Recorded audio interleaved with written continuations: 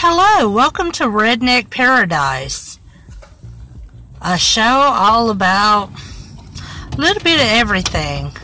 Today we will be interviewing a work camper. He will be telling us all about work camping.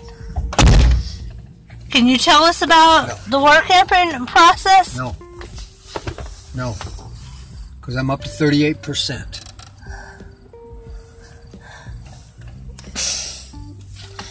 Work camping is when you work either for a camp spot or you work for a camp spot and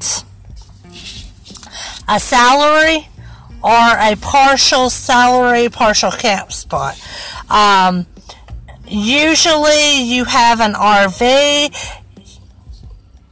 or a conversion van that you live in and work in from anywhere from 2 weeks to 6 months. No.